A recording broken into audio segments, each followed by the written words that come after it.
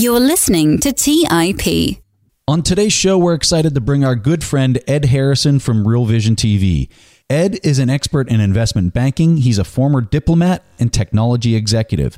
Ed is an incredible host at Real Vision, and he conducts some of the most exclusive discussions with the world's most influential thinkers in finance. So we're really excited to have him on the show to talk about the current market conditions and various investment ideas in the third quarter of 2020. So without further delay, here's the talented Ed Harrison.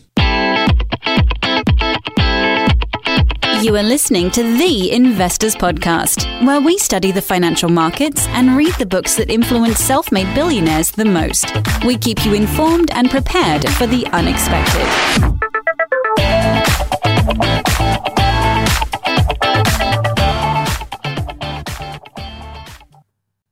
Welcome to The Investors Podcast. I'm your host, Stig Brodersen, and as always, I'm accompanied by my co-host, Preston Pish. Today's topics are value versus growth stocks, the economy and the coronavirus, and last but not least, we are covering the US dollar and the euro. We are super grateful to have Ed Harrison with us here for the very first time. Arguably one of the top thinkers right now. Ed, welcome to our show. Thank you. I don't know if I can live up to your billing of one of the top thinkers, but I hope that I can provide some insights into the sorts of things I'm thinking about. Modest. I like that. And I just want to say for the record, Edward started this interview out in Swedish. So, I mean, he, of all people, before the interview, just speaking Swedish, because apparently he knows how to speak Swedish. He is probably the person in the world who should be the least modest at all. So, putting a lot of pressure on you there, Ed. Yes, and you know the reason I speak Swedish, as we were talking before, is because Danish was too difficult for me to learn. So I went with Swedish instead. All right, Ed. So I wanted to kick this interview off with a discussion about growth and value. Because whenever people hear growth stocks, at least most people think about FANG stocks, and they relate their outperformance to an accelerated digital world. Now, you have a very interesting but different thesis of why growth is performing better than value right now. What is that? The macro view that I would posit is that we're in a very low growth, low inflation environment, which means that nominal GDP growth is lower as a result.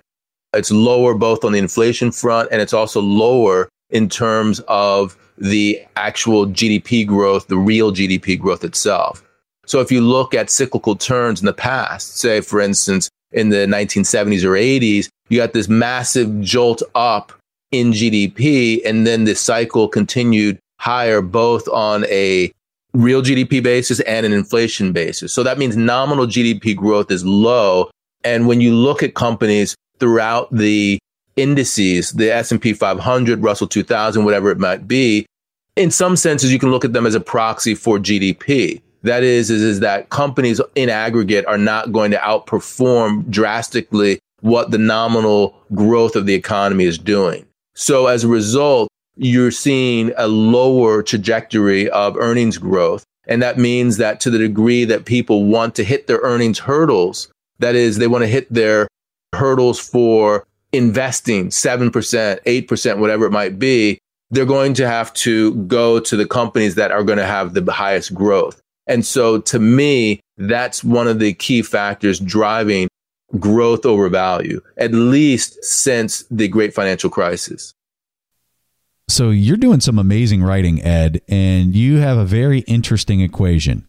You have momentum equals growth, growth equals long duration, and long duration equals secular stagnation. What does this mean, and how do we complete the equation? So I wrote a post very recently fleshing out these ideas. So if you take what I was just talking about and you move it forward to what's happening right now, and you look at nominal GDP growth across a wide swath of countries being lower this particular go round, just as they were in the last financial crisis, the last recession that we had, what you see is a need for yield.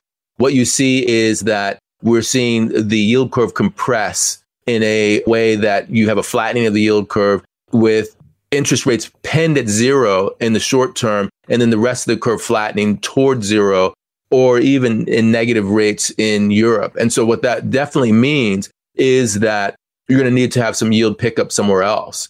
So to the degree that you need the yield pickup, the question is, where can you get it? And why is it that it's there? If you look at it, let's talk about it from a discount factor perspective. If you look at the discount factor because of the yields falling, then that means that companies that pay their investors based upon prospects that are 5, 10, 20 years down the line, those are companies whose prospects are more interesting in a low yield environment, because the discount factors mean that those earnings are, relatively speaking, more valuable than they would be in a 5% yield environment or a 7% yield environment. And so I'm looking at those growth companies, which are the companies that actually pay investors, let's say the Teslas of the world, or what would be a good example of that? I think it's the Nikola is another great example that's similar to Tesla. Those kinds of companies are going to pay much further down the line, and those payments that they're going to get, or the prospects of those payments, are worth much more. So you're actually getting a long duration play. It's a bond proxy, if you will, as a result, because you want to go to the longest duration. And this is what you get when you get a growth company, is you get a long duration play. And that is what's going to win in a low growth environment. So Ed, what do we do as investors to position ourselves based on this information that you just shared with us? So I think that the real problem is, you can look at it from a portfolio perspective. I look at it in terms of the optionality, that if you look at 2000 or the run up in the NASDAQ in the 1990s up to 2000, what you saw was that some of these companies that had the prospects of great profits down the line went to zero. They went bust and they went out of business. So perhaps if you took a portfolio approach and then you had the Amazons in there, you had the eBays in there, as well as the Pets.com in those portfolios, you would make out as well. But I think that what people are doing today is that they are saying to themselves, not only do we want to have the Nikolas and the Teslas in our portfolio that don't have any proven profitability, but because the world that we live in is different now, where the companies that are going to IPO actually have profit more, and actually the companies that have moats and that are going to give us profits 5 and 10 years down the line are bigger, like the Facebooks, the Amazons, the Apples of the world, we're going to invest in those. So I think that it's a barbell strategy, if you will, that is combining the growth companies of today and the growth companies of tomorrow together. So Amazon and Apple on the one side, Tesla and Nikola on the other side. Our audience are primarily value investors. That's sort of like of the very root of where we're coming from. And we're used to all of these price to book ratios and price to earnings ratio and key metrics that the way that we were brought up just look different now. The ratios are the same, but the performers for a long time have been different than what we have been taught. What are the outlook for us old school value investors in this environment?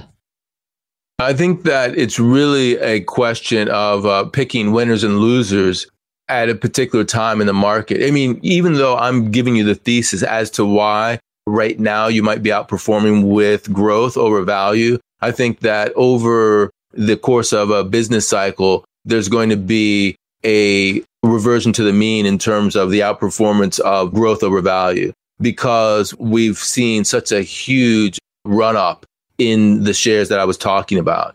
I'll give you an example of something that I was looking at earlier. So for instance, one of the divergences that we've seen between growth and value is as a result of what I would call the buy at home strategy versus the COVID oriented companies.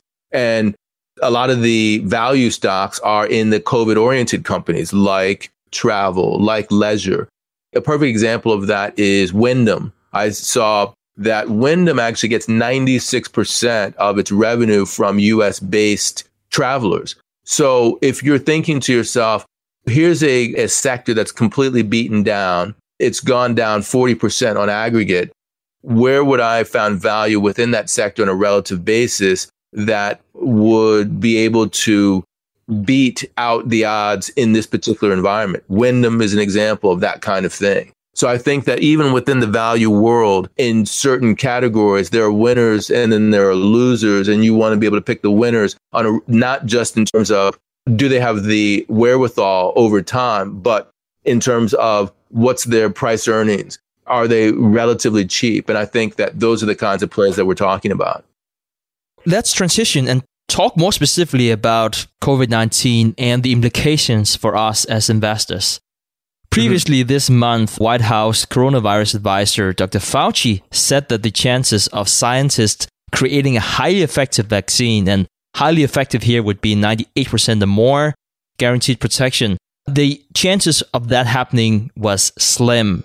Rather, scientists are hoping for a coronavirus vaccine that is at least 75% effective, but even 50 or 60% effective would be acceptable too. So if we, on the contrary, as investors believe that we actually will have an effective vaccine within the next, call it 12 to 18 months, like you hear a lot of people talking about, it's like we need that, call it medical bailout. I think that's a term that I got from you. If that is how we think about it, how can we best position ourselves? I was thinking of exactly that word, the medical bailout. That's what we're looking for. And I think that, either you have the bailout or you don't have the bailout. I think that what Dr. Fauci is saying is essentially that we're not going to get a medical bailout, that even to the degree that we get a vaccine, it's going to be incomplete. It's going to take time to roll out. And so effectively, we're going to lose 2 years of earnings growth that is in a normal world. We're going to have 2 years of COVID associated growth. So when we talk about this bifurcation in the market between the at-home companies and the COVID affected companies like the leisure and the hospitality, when you look at it from a discounted cash flow perspective, you're talking in the order of 6 to 12 to 15%. Just think about a DCF, how far out you can go. Even if you have 2% discount rate, you're still going to have, a hit to year 1 to year 2 of those earnings. That could be as much as 15 or 20% that you're losing for certain companies. And so I think then you have to ask yourself, which of the companies are valued well, given that we're definitely going to be in this bifurcated market? Is the differential that's been in play in the markets greater than the actual differential that you think that discount, this 15%, this 20% discount would call for? And just going back to the Wyndhams as an example, I think that the answer is perhaps, you could pick the differential between a stock, which is really a mature stock like Apple, versus a Wyndham in terms of the PE ratio. Is that something that you're willing to pay for over a 7-year period of time? I think the answer is probably no, that you would want to pick up a company like Wyndham, which even though some of its earnings are going to be discounted over the first year, the second year, actually are going to be discounted less. Their earnings are going to fall less than the average company. And over time, you're going to see benefits as a result of that differentiation. So Ed, I want to flip this on its head. How will the economy look in terms if we don't find an effective vaccine, but rather we have to live with COVID-19 until everyone kind of reaches a herd immunity years from now? And so how should we position ourselves for something like that? I think then it becomes a little bit more complicated in terms of the differentiation the markets are already playing out for us. The market is basically saying is that certain sectors of the economy are just going to be crushed because COVID-19 is going to be with us for the long term, and there's going to be a wholesale shift, and other sectors of the economy are going to do really well. And the question is do the prices that are implicit in the price earnings ratios, the discounted cash flows, do they represent value on a relative basis in that scenario that you're painting? I think that the run up in the more speculative areas of the market don't represent value from that perspective. Tesla and Nikola are perfect examples of that. I think that there is going to be certainly big cap companies are going to do better, but it remains to be seen whether or not the huge run up that we've seen in the technology companies is going to compensate you for the differential in outcomes, especially if you're looking at, say, Walmart, large cap companies that have economies of scale, economies of scope. They're going to figure out how to deal with this. They're already online. They're already allowing you to shop at home. I just saw something of Tesco hiring 16,000 employees in order to take advantage of the new at-home shopping. Tesco is one of the biggest supermarkets in the UK. There's a perfect example of a company that should not be trading at a huge discount to other companies, but given the fact that it can adapt and it will have the wherewithal to be able to have the growth going forward. So I think in that case, again, still, you will see a relative outperformance, but it would probably be the larger cap companies within the value space over smaller companies within the value space. Without asking you to second guess Dr. Fauci, and then even so, how are you thinking about it in terms of probabilities? A lot of people see this as a binary thing, like it's going to happen or it's not going to happen. And I guess you can make the argument for that, but there's a huge difference of a binary income if it's 99-1 or if it's 50-50.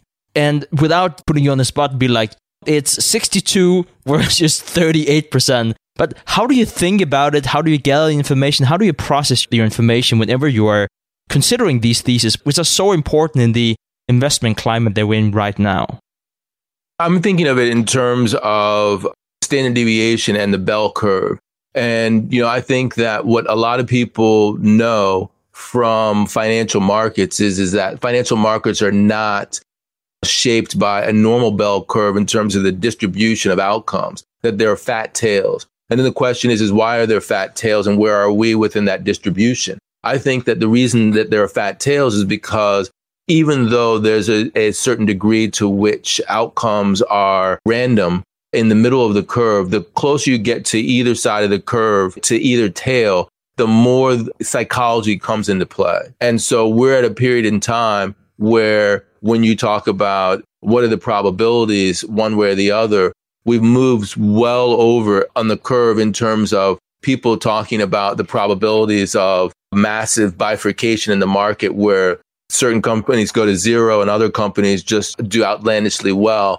That taking on a feeding frenzy that gets you to 2-3 standard deviation differentials between different parts of the market. And to me, that's the setup for underperformance for those sectors like the ones we were talking about earlier, the growth sectors over the medium term, that eventually whatever happens probability wise is going to move you out of the fat tail edge of the curve, probably actually over to the other side immediately. That's how it usually works is that you go from one fat tail to the other fat tail, from the outperformance to huge underperformance before you revert to the mean in some capacity. So that's what my expectation is that irrespective of what the probabilities are of outcomes for COVID and in terms of the medical outcome, that we're already into the second and third standard deviation differential move. And, I wouldn't call it a bubble per se. I would just call it that we're into the psychology segment of the market. Let's take a quick break and hear from today's sponsors. The national sales event is on at your Toyota dealer, making now the perfect time to get a great deal on a dependable new SUV like an adventure-ready RAV4. Available with all-wheel drive, your new RAV4 is built for performance on any terrain, from the road to the trails. And with plenty of passenger and cargo space, plus available tech like wireless charging, you and your entire crew can stay connected. Or check out a stylish and comfortable Highlander with 3 spacious rows of seating for up to 8 passengers. And with available features like panoramic moonroof, you can sit back and enjoy the wide open views with your whole family. Plus, both RAV4s and Highlanders are available in hybrid models. So no matter your style, you can drive efficiently and save on gas. So visit your local Toyota dealer and check out amazing national sales event deals on RAVs, Highlanders, and more when you visit buyatoyota.com. That's buyatoyota.com. Toyota, let's go places. Many of us made moves in 2023. No matter what new moves you made last year, TurboTax experts make them count. Did you start working on your first side business to earn some extra cash? That's a move. Did you go back to school to get that degree you've always wanted? That's a move. Or maybe you got married, started working across state lines, cashed in on some gains in the rising stock market, or bought or sold an investment property. Our listeners know as well as anyone that every dollar saved on your taxes is a dollar that could otherwise be working for you for the many years that lie ahead. TurboTax experts make all your moves count, getting you every credit and deduction you deserve, filing with 100% accuracy, and getting your max refund guaranteed. Switch to TurboTax. You make your moves and TurboTax will make them count. See guarantee details at turbotax.com/guarantees. Experts only available with TurboTax Live. And a special thank you to TurboTax for supporting We Study Billionaires. The dream of owning a vacation home can be daunting. From finding the best guests, to the maintenance, to organizing the cleaners after every guest stay. With Vacasa, they make that dream into a reality. As a full-service vacation home management company with vacation homes in key destinations across the U.S., they know how to make owning a vacation home easy and profitable. On top of proactive property maintenance visits by professional local teams, a data-driven booking platform, and around-the-clock support, homeowners earn on average 20% or more revenue from their vacation homes. Vacasa makes vacation home ownership easy. If you're looking to make more from your vacation home by doing less, partner with Vacasa at vacasa.com. That's vacasa.com to get started on your dream of owning a vacation home. All right, back to the show. That's so interesting that you say that. So then I have to put you on the spot. Again, I could say if that is how you think about it in a portfolio perspective with those extreme outcomes that you just mentioned before, how should we position ourselves? And what are some of the risks if we go X versus Y? What are your thought process around that? I'm definitely much more oriented towards the value side in terms of how I'm thinking about it. And so this is a value podcast. What I started out talking about is how a growth investor might think about it. If you're thinking growth, let's say you're thinking about the portfolio period, think about it from the optionality aspect. When I said that, for instance, that all of your earnings comes from years 5, 10, 20 years out on a relative basis, there's a lot of uncertainty there. So there's a high embedded optionality in terms of the equity prices that you're paying for those stocks. And as a result, some of them aren't going to do well. Others are going to do well. In this period of time, as compared to, say, 20 years ago when we had the tech bubble, companies are more mature. So the optionality is a little bit less than it was before, but you still have to take a portfolio approach in order to not get caught out being overly allocated to companies that end up not doing well over the longer term. But ultimately, I think that you're going to underperform even if you take the portfolio approach, because we've moved into the second and third standard deviation differential, that the price earnings ratios within the at-home segments of the market are so extremely higher than the industrials, than the value stocks, the bank stocks, the financials, the consumer staples, that if you take a large cap portfolio of stocks within those segments, you're much more likely to do well over the medium term. And I'm talking about that in terms of a half or a 3/4 of a business cycle, say 5-7 years time frame. So Ed, Stig and I are both big fans of Real Vision and definitely the work that you do there. One of the things you cover quite well is this contrast between economic expectations or impacts versus political decisions and the fallout from those decisions. When you look at these two variables, it's amazing to see how COVID has produced effectively a binary outcome for businesses based on policy decisions. Talk to us a little bit about your thoughts on some of this stuff. As you were saying that, I was thinking to myself about how it's reflected in terms of markets, in terms of bifurcation, because the bifurcation, that is the potential for companies, especially small companies, companies that are leveraged to close contact, what I'm calling the COVID companies, their potential to go to zero, i.e. bankrupt, is greater in places that don't handle it well. So it makes a big difference as to how government policy is. And the way I'm looking at it now, especially if Fauci's right that there's no silver bullet and that we're looking at another 24 months from now that will still be sort of in the post-COVID period on some level, that you want to have a long-term sustainable perspective. So an example would be here in the United States, where my son is going to go to high school, it's remote. And the reason that it's remote is because the contamination levels, the infection rates are so high that we're so afraid that you could get it in school and then bring it back to your family. So they have to do it virtually. It's about getting the virus levels down to a level where the community transmission is low and then starting again. The biggest mistake that the United States made relative to other countries is that we didn't do that. We did the lockdown like other countries, like Denmark. We did the lockdown like Norway.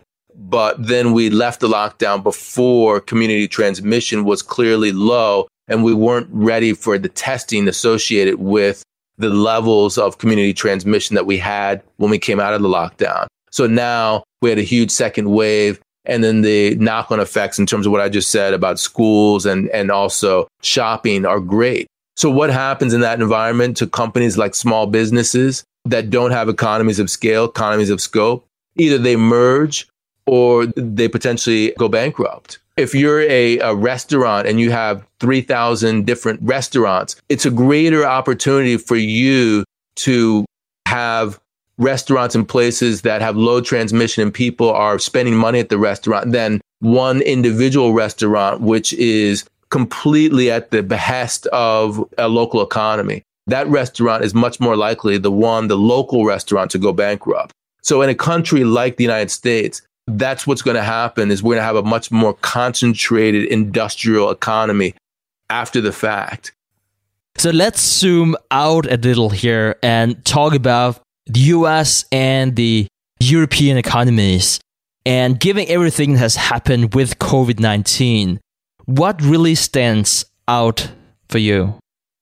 I would say that the Nordics stand out for me. There are two different parts of the Nordics. There are what, say, Finland, Denmark, and Norway have done versus what Sweden has done. I think both of the countries, both of the models are geared towards what's long-term sustainable. In Sweden, what they decided is that we want to have as close to the normal life that we had over a longer period of time. And that's come at a cost in terms of the lethality of the virus and also in terms of the community spread. But the community spread in Sweden relative to places like the United States has been going down and has been stable to going down versus the United States, we had a second tick up.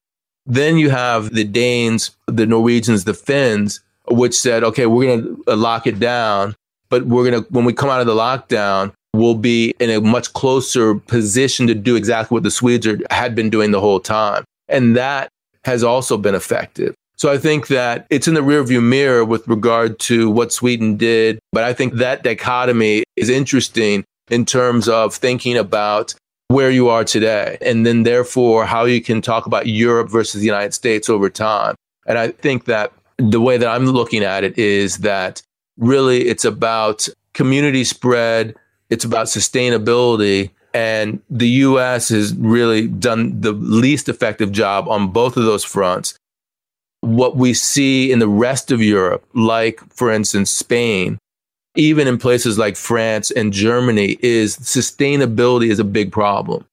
Because right now, there's a increase in the number of cases in Spain, even in France and Germany. And we're now going into the fall where we have the flu. We also have people moving indoors. So it's really not clear whether or not there's a sustainable tamping down in those countries in the way that there has been, or at least there seems to have been in places like, just to use an example, New Zealand. Let's talk about some of the implications of COVID-19. Let's first start with the US dollar. Do you see the US dollar losing its status as the main global reserve currency in the decades to come? No, I definitely don't. I think that if you look at DXY, which is the index, the dollar index that people usually quote over, say, a 30, 40-year period, what you'll see is that DXY has been much higher and it's been much lower than it's been recently. The channel that we've been trading in recently is both much below the highs for the dollar and much above the lows for the dollar. So we're not anywhere close to some sort of systemic crisis. And then the question becomes, because a systemic crisis is something that will cause people to overthrow the dollar, what's going to replace the dollar? What's going to replace the dollar is something that's freely convertible, something that has a lot of collateral in that currency that you could use in order to create money, make loans and things of that nature. Treasury bonds, as an example. You have nothing like that in China. You have nothing like that in Europe because, at a European-wide level, there's not enough collateral there. Japan's not going to replace the US in terms of issuing the reserve currency. So really, when you go through all of the different possibilities, the only possibility is the US dollar loses some of its role relative to a group of different currencies and different options, including, say, gold or Bitcoin, but it doesn't lose its status as the principal reserve currency. And so I don't think that there's either a meltdown coming in the dollar as a result of its losing its reserve currency or a meltdown that's going to create the loss of the reserve currency. So ultimately, I think we're still range bound with US dollar, and we're sort of now at an oversold level. So we're hitting levels with 92 on the DXY that are bumping up against resistance for the dollar in terms of its low. It's interesting that you were mentioning the DXY. That's very often being quoted. One of the things that always stood out to me looking at it is the weight of the euro. It's very much a how's the euro doing kind of index. And this is not necessarily saying that there's anything wrong with that because it is the second most important currency. But how would you say that the US dollar has fared against the other fiat currencies in general? Are you specifically looking at the euro here? Is that the benchmark? Is it a basket? And should that basket be different one way or the other? Yeah, DXY, I think what you're pointing out is it's kind of a flawed way to look at the dollar, especially given that other countries, there are a wide plethora of countries that have different characteristics than, say, the euro, which is a large percentage of the basket. The fiat currency countries that have relatively stable currencies versus the US dollar, those are the countries that I'm thinking about when I think about DXY. Whereas the emerging markets are a completely different story altogether. I mean, for me, the biggest problem with the emerging markets and the dollar is the extremes in terms of debtors and also in terms of assets. That is that emerging markets are using dollar assets and dollar liabilities as an anchor in terms of creating credit. And that creates problems when the dollar goes up or down in drastic amounts versus their currency. If the dollar goes way up in value versus emerging market currencies, suddenly if you're a dollar debtor, you're in big trouble because now your liabilities potentially have gone up at a huge percentage compared to your assets. On the other side is the fact that if the dollar goes down a decent amount, then the same thing is true with regard to those who hold US dollar assets, that suddenly now their assets aren't worth anywhere near as much. And so they have the same problem in terms of their balance sheet. So there's a lot more volatility there in terms of emerging markets. And so there's also the potential for trouble in emerging markets as a result of the bands being much wider than they are for the more stable fiat currencies. So, Ed, if the central banks keep printing like this, do we ever get to a position of hyperinflation or what happens? My view in terms of hyperinflation is that hyperinflation is a resource phenomenon. That is that you are a country that needs real resources. Let's say you need steel, you need food stocks, you need all sorts of raw materials, whatever it might be. And in order to get those raw materials, those food stocks, you need it not necessarily in your own money. You need other people's money because you can't get those stocks on your own. Let's say it's oil that you need as an example. So what happens is then you start printing up money in order to get those materials. Or as an example, even within your own currency, your industrial base is depleted as a result of war, which is an example that you had with Germany during its hyperinflation. Then you start printing up the money, and the money is chasing a finite amount of assets, but it's increasing exponentially in its amount, and that leads to the hyperinflation. So the real constraint there is real resources as compared to when you have massive overcapacity, as we do now in the United States and in other places, where you could really just ramp up the amount of things that you can do with the money. There's no hyperinflation that's going to result from that. So I guess people out there listening and they read in the financial news that now it's just been printed $1 trillion and then another $1 trillion. And it's like the Fed balance sheet is just exploding right now. So if the first thought that we already covered was, well, that must mean that we will have inflation. You laid out the arguments why that's not the case. The follow-up question to that would be, well, where's that money going? Like, where can we now see those trillions of dollars? That is the question. And then what happens as a result of that? If you think of the credit outstanding United States economy, and then you think of treasuries and the Fed's balance sheet as being a small percentage of that, what you really get is a sense that the private sector banks are the ones that are most important in terms of creating velocity of money, in terms of creating more credit. So what the Fed is basically doing is, in essence, filling a hole at the highest value areas of the economy. So they're buying up treasury bonds, they're buying up mortgage-backed securities, they're buying up investment-grade bonds, and they're giving the people who sold the bonds to them money. And then the question is, what happens with that money? Well, if there are no credit-worthy customers to loan that money to, if you're a bank, you're not going to loan the money to them. If you already have tons of your capital tied up in dodgy credit as it is to oil companies, as an example, probably you will be constrained, credit constrained. And if you're a customer of those banks, of those financial institutions, and you have in some way, shape, or form problems with your own balance sheet, you're less likely to take on more debt unless you run the risk of bankruptcy. So really, at the end of the day, what we see is that the money is going to make it to the holders of very liquid assets.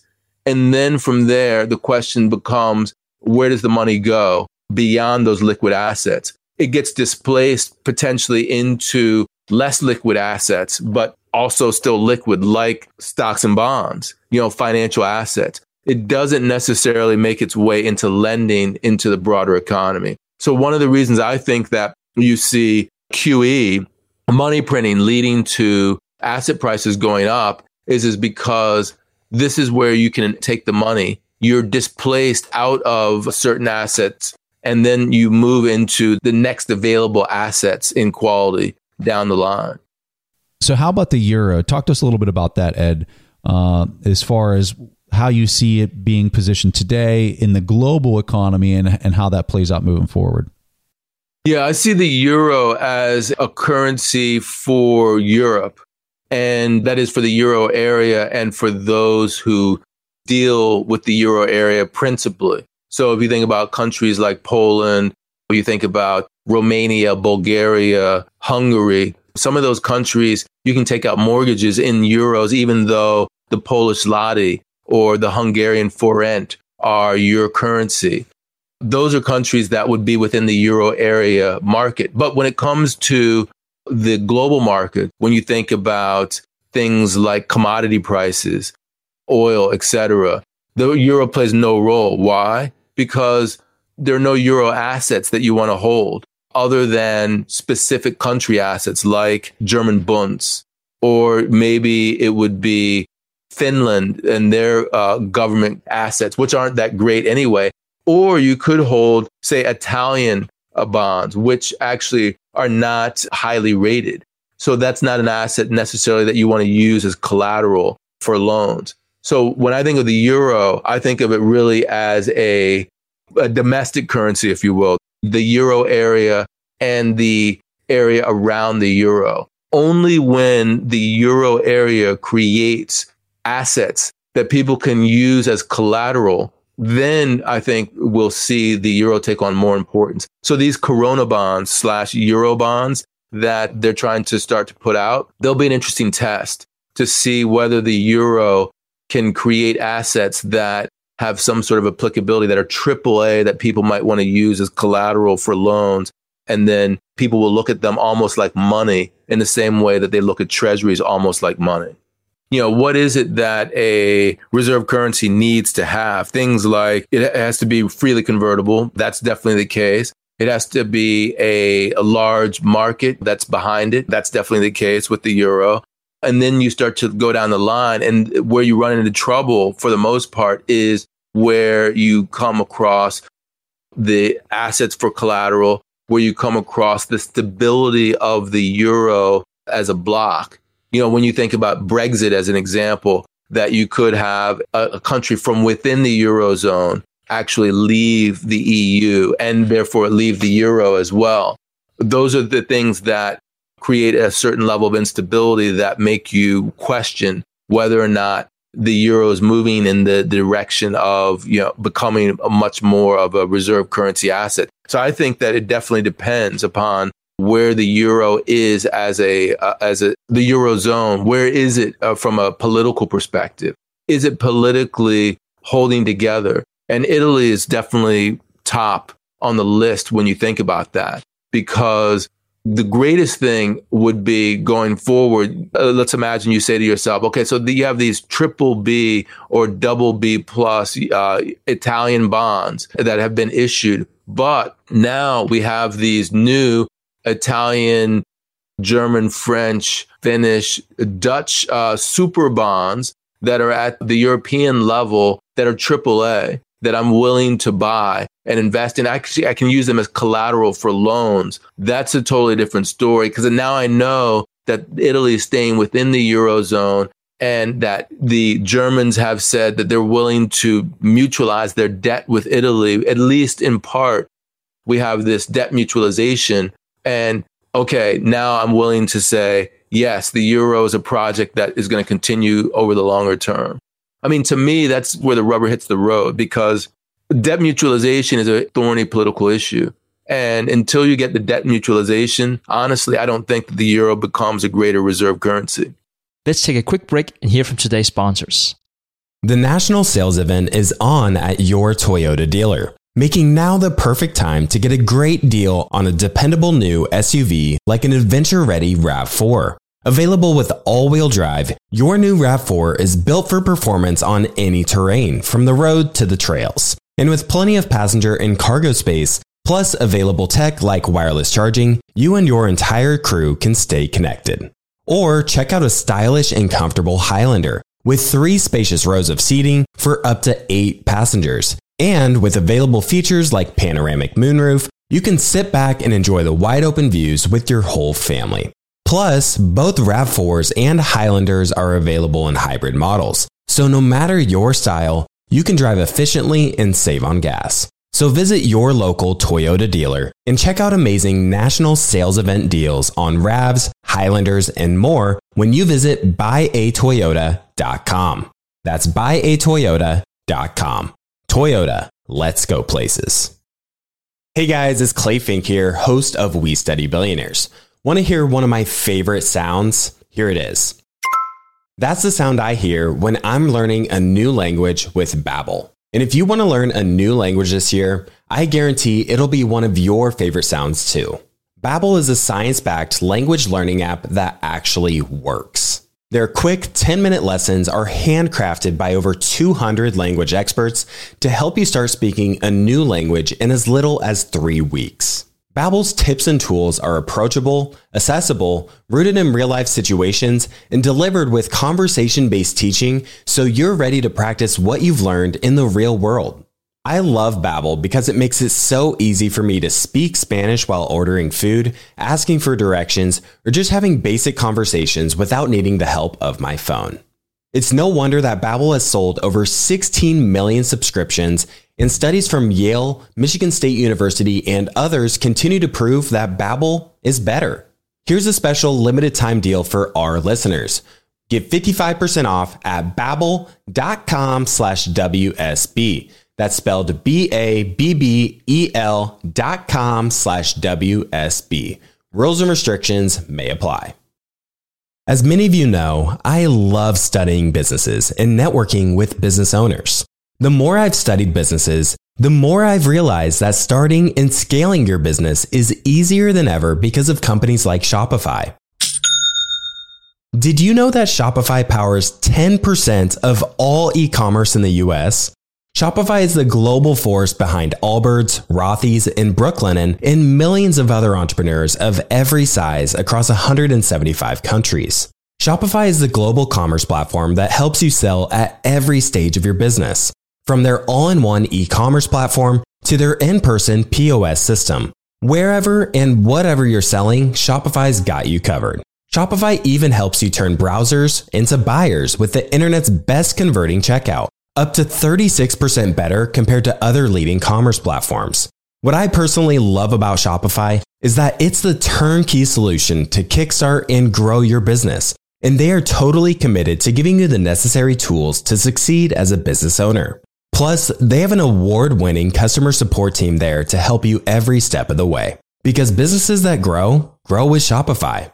Sign up for a $1 per month trial period at shopify.com/WSB. That's all lowercase. Go to shopify.com/WSB now to grow your business no matter what stage you're in. That's shopify.com/WSB. All right, back to the show. There was so much criticism, and rightly so, about the US dollar and all its shortcomings. But I can't help but think, well, try being in Europe and talk about a flawed currency and talk about so many limitations you're setting for yourself whenever it comes to the currency. So it's just very interesting the way that you, in many ways, if I may say, as an outsider, are looking at Europe and the currency system, but also how you are looking at the US dollar and everything that's going on. And let me say, by the way, Stig, because you're in Denmark, I mean, you're in a unique position. Just think about this. I mean, Denmark is essentially using the euro on some level. I mean, it's like your relationship to the euro is like the Dutch guilder's relationship to the Deutschmark before the euro existed. I mean, they're essentially the same in terms of how it works, but you have not given up your monetary sovereignty. Why? That's the question. Why would Denmark not give up monetary sovereignty to be into the euro? And that's the critical question that is a problem with the euro as a reserve currency asset. If you have a country like Denmark, which is a part of NATO, which is a part of the euro system, which is a part of the EU, and your monetary policy is basically shadowing the policy of the ECB, and you're not using the euro, that tells you right there that there's something wrong with the euro. So let me just be provocative, as they can say that until Denmark gets on the euro, you know that the euro is not going to be a bigger part of the reserve currency status. I love that you say that and try to single me out, because I was just about to say, before the British are again a part of the EU, not necessarily giving up the pound, but still, I think it's such a good point. And you know, the system we have, there's just so many exceptions because we are countries. Of course, you have a ton of exceptions in the US because you all have states, but there are so many things that are still regulated on a federal level. And it's just such a different system here. Like you talked about in the Nordic countries, you know, you have the Danish currency. It's pegged to the euro within a band of 2.25%, but it's a part of the euro. So that's effectively what it is, but it's not. And then you have Sweden, they're a part of the EU, but they have a floating currency. And then you have Norway, and they're not a part of the EU, but still follow a lot of the trade agreements. They have a floating currency too. So it's just like you bring up such a good point. Like if you look at the numbers, 500 million people, size bigger than the US economy, and you're like, oh, there should be something going on. There should be something right going on. But then whenever you sort of like dig deep into what's really going on, it's just such a flawed system on so many levels. I can only agree with you. I think ultimately what it boils down to is that you need a political and monetary union to reflect one another. It's difficult to have a political union that is very different, which you do have from the monetary union. And until the two are sort of coincident with one another, then you're going to have problems. So Ed, based on your comments for the dollar and the euro, how should investors think about that with their positioning? I think real interest rates, the progression of real interest rates over time, that's going to definitely be a interesting factor. The U.S. curve, I think, has generally been steeper than the European curve. And so potentially you could actually make more money in U.S. dollar assets at the long end of the curve, because the European central bank has shown that it's willing to go negative, and the U.S. central bank has recently, in the last 2 years, shown that it's willing to start jacking up interest rates, even in the middle of a period where places like the ECB and the Reichsbank and so forth are having negative interest rates. So I think that this whole dollar demise period is overblown in terms of the longer term. I think that the U.S. dollar should hold up relatively well within the band that it's been trading within over the longer term, and that we're near the bottom of that band. So when I think about the euro and I think about the U.S. dollar, I think the euro at like 118, I don't really see it going up significantly more from here over the medium term. When we talk about the currencies, obviously growth rates come into play as well. I would say that the U.S. growth rate, most people are still of the opinion that U.S. growth, nominal growth, as well as real growth, will be superior to European growth. And interestingly enough, if you look at the snapback from the COVID rally, even though the United States has done demonstrably worse in terms of its effectiveness at halting the disease, its economy has done better than the European economy in terms of its growth rates, both on the way down and also on the way up. So I think that it may well be the case that over the medium term that the United States continues to outperform in terms of growth. Maybe it's just because it's a more dynamic economy. I'm not going to get into that. I think that's a very almost political issue, but it should be helpful for the currency as well. Fantastic. All right, Ed, I think every one of our listeners have been listening to you, and for you to outline your investment thesis and for you to talk about the economy and just for you to talk about currencies, I guess I can only say, wow, so many great nuggets to take out from this interview. Ed, where can people learn more about you and Real Vision TV?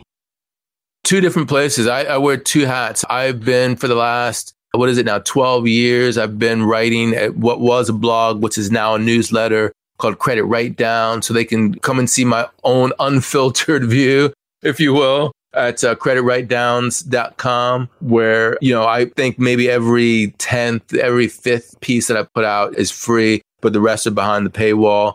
Then I'm on Real Vision. I do interviews with financial investors, financial analysts, hedge fund guys. And I also do the Real Vision Daily Briefing, which you were talking about, which is our video podcast that goes out on a weekday basis. And I'm on that, say, 2 to 3 times a week. So they can see me there. And that's also at realvision.com. Fantastic. This has been such a pleasure. And I can already say now, while I have you on record, we really hope that you want to come back on the show. It's been an absolute pleasure. Thank you so much for coming on the show.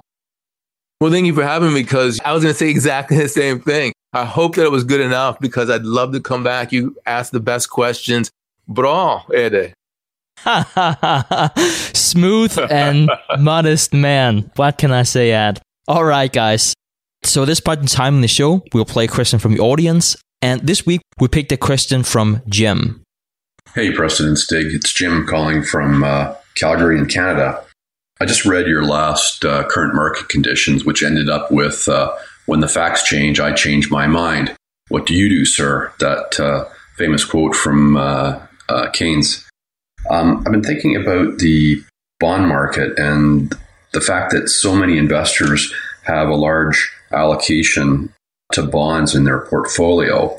And as interest rates go down and as central banks manipulate markets, to me, bonds are becoming less and less attractive. And knowing that the bond market is so much bigger than the stock market, is it possible that bond investors just start looking for something else? And so you get a rush of money out of bonds into other assets, and maybe that's stocks. And if that's the case, we could start to see, things like the Shiller PE or PE ratios in general going way beyond historic levels. And, a new normal becomes really high PE ratios. Anyway, just thought I would ask your opinion. Love the show. So, Jim, I think this is such a wonderful question, and it's something that investors are really considering right now. Bonds have been attractive for a long time, since 1981. Because you see interest rate drop, and because of that, returns have really been great for long-term bondholders. Today, as you point out, interest rates are really low. You might even be wondering, why are so many investors still holding bonds? Now, you do have many insurance companies and pension funds that have to do that because that's simply how they're regulated. That is due to a principle called duration, and they simply have to ensure that they have enough funds where they can expect to meet a certain amount of claims. Another reason is that many investors like to have low volatility in their portfolio, and fixed income instruments such as bonds are just a much better way of ensuring that than something like stocks. Now, my response so far has really been in so-called nominal numbers, not in real numbers. In other words, you need to account for inflation. So when people talk about double-digit returns on bonds in the 1970s, well, inflation was double digits too. So just because you might hold a, say, 50% return bond, if inflation was the same, yes, the bond would be better than holding cash, but your purchasing power didn't change. You will be making 50% more and everything would be 15% more expensive. So what I'm worried about right now, and I think that's also what you're hinting at, is that what happens if we account for inflation? Because unless we enter a prolonged period of deflation, bonds would likely not be as attractive in real returns compared to many other asset classes. So when you ask whether we would see a new normal with a high Shiller PE, you can say that we're already there to some extent. The Shiller PE is very high right now, and a part of that reason is because the Fed is printing so much money and keeping a 0% interest rate, and that just drives up the price of stocks. Asset classes should not only be seen in the light of nominal numbers, but rather investors look at what's the opportunity. And if you get 0% on your bonds, suddenly a low to mid single-digit return in equities might seem appealing. Now, whether or not it's a new normal, it really depends on how you define a new normal, because as we enter the next interest rate cycle, and just to be completely upfront, I have no clue whenever that will happen. If you have higher interest rates, then suddenly bonds and stocks change in value, because stocks becomes less attractive because you can now get a higher return in bonds. And bonds also changes value. If you locked in long-term bonds at the current price level, your bonds will drop in value as the interest rate go up. But it will, on the other hand, become more interesting to buy new bonds that are now paying a higher interest rate. So going back to what you said before, what do you do as a retail investor? Well, if you're looking to compound your purchasing power, you do have a leg up compared to, for instance, pension funds, insurance companies, like I mentioned before, because you do not need to hold long-term bonds. And if you like to have less volatility in your portfolio, you can buy short-term bonds, which won't drop in value if you see an increasing interest rate. And if you do think that interest rate stays long for a long period of time, you might consider looking into stocks instead. And if you're worried about inflation, you might also include a gold component. So Jim, I know I covered a lot of ground here, and it is a tricky question that you ask, because it's very important to say, based on what's happening today, bonds are not attractive, but you do need to factor in what's going to happen in the future. And that determines the value of the bonds and the decision that you make today. And you might have heard the quote that it's very difficult to predict, especially about the future. If I can even add to that, it's even harder to predict what's going to happen with the interest rate. So, Jim, from my vantage point, the question you're really asking is, how can I continue to measure something whenever a ruler doesn't exist anymore? Because for all these years, that's how we've looked at the fixed income market, particularly the 10-year treasury, because that was always your ruler as to how you were measuring your returns above that risk-free rate. So if the risk-free rate is 0, how in the world can I measure anything? And the expectation that I have moving forward that on a global scale, I think central bankers are absolutely going to try to implement this MMT, where they're going to try to take rates negative. Now, the question really for me becomes, are they able to do that, and for how long are they able to do that, if they are able to do it at all? And for that, and I think that's what Stig's getting at, is like, how in the world can you possibly answer that question? Because it's never been done before. This is implementing negative interest rates across people, like, hey, give me some money and I'll guarantee you that I give you back less. That's never been done before. Now, does that mean it can't be done? Probably not. Who knows at this point?